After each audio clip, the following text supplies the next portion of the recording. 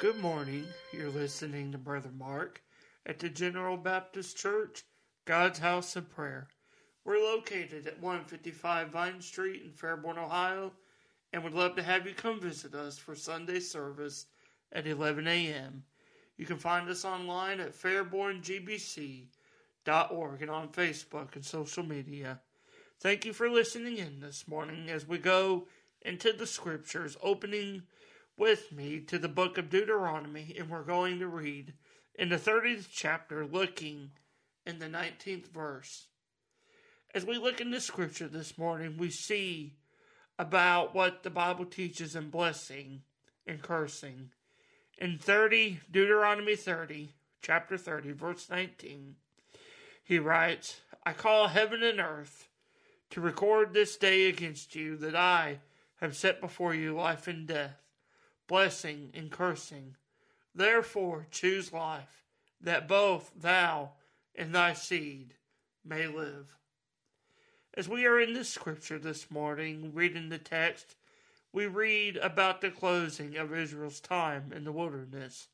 They had spent 400 years in captivity to Egypt, and God sent them a deliverer named Moses, who, through God's own mighty hand, delivered them from bondage and took them into the land he promised to Abraham, Isaac, and Jacob, their fathers, showing Pharaoh his mighty powers, bringing plagues and dividing the sea so Israel could cross over. God delivered them indeed to inherit the promised land.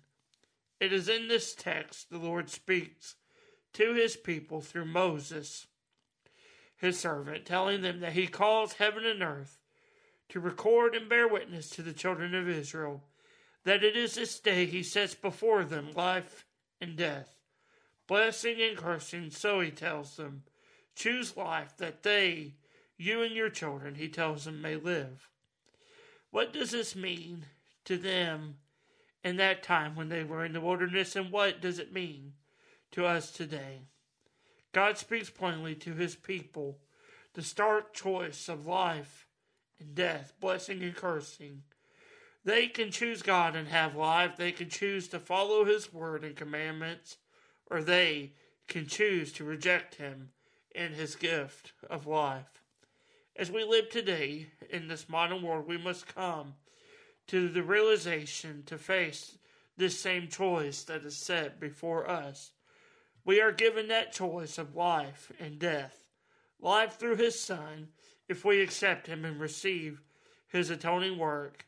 But if we choose not to accept, we do bring cursing and death upon ourselves. We have the choice of life and blessing or cursing, to have life to us and our children. So what does this mean? What is this choice that we have spoken about in the scripture this morning? We have discussed how we are inherently creatures of sin. We are separated from God because of it, and we have a choice. I want to encourage you this morning to choose life and live. Through the redemptive work of Christ, we can be atoned by his blood shed on the cross. Or we can choose the opposite and not receive God's offer of salvation. I call upon you this day to choose life, that you and your family, that we might live and have life and have it abundantly in Christ.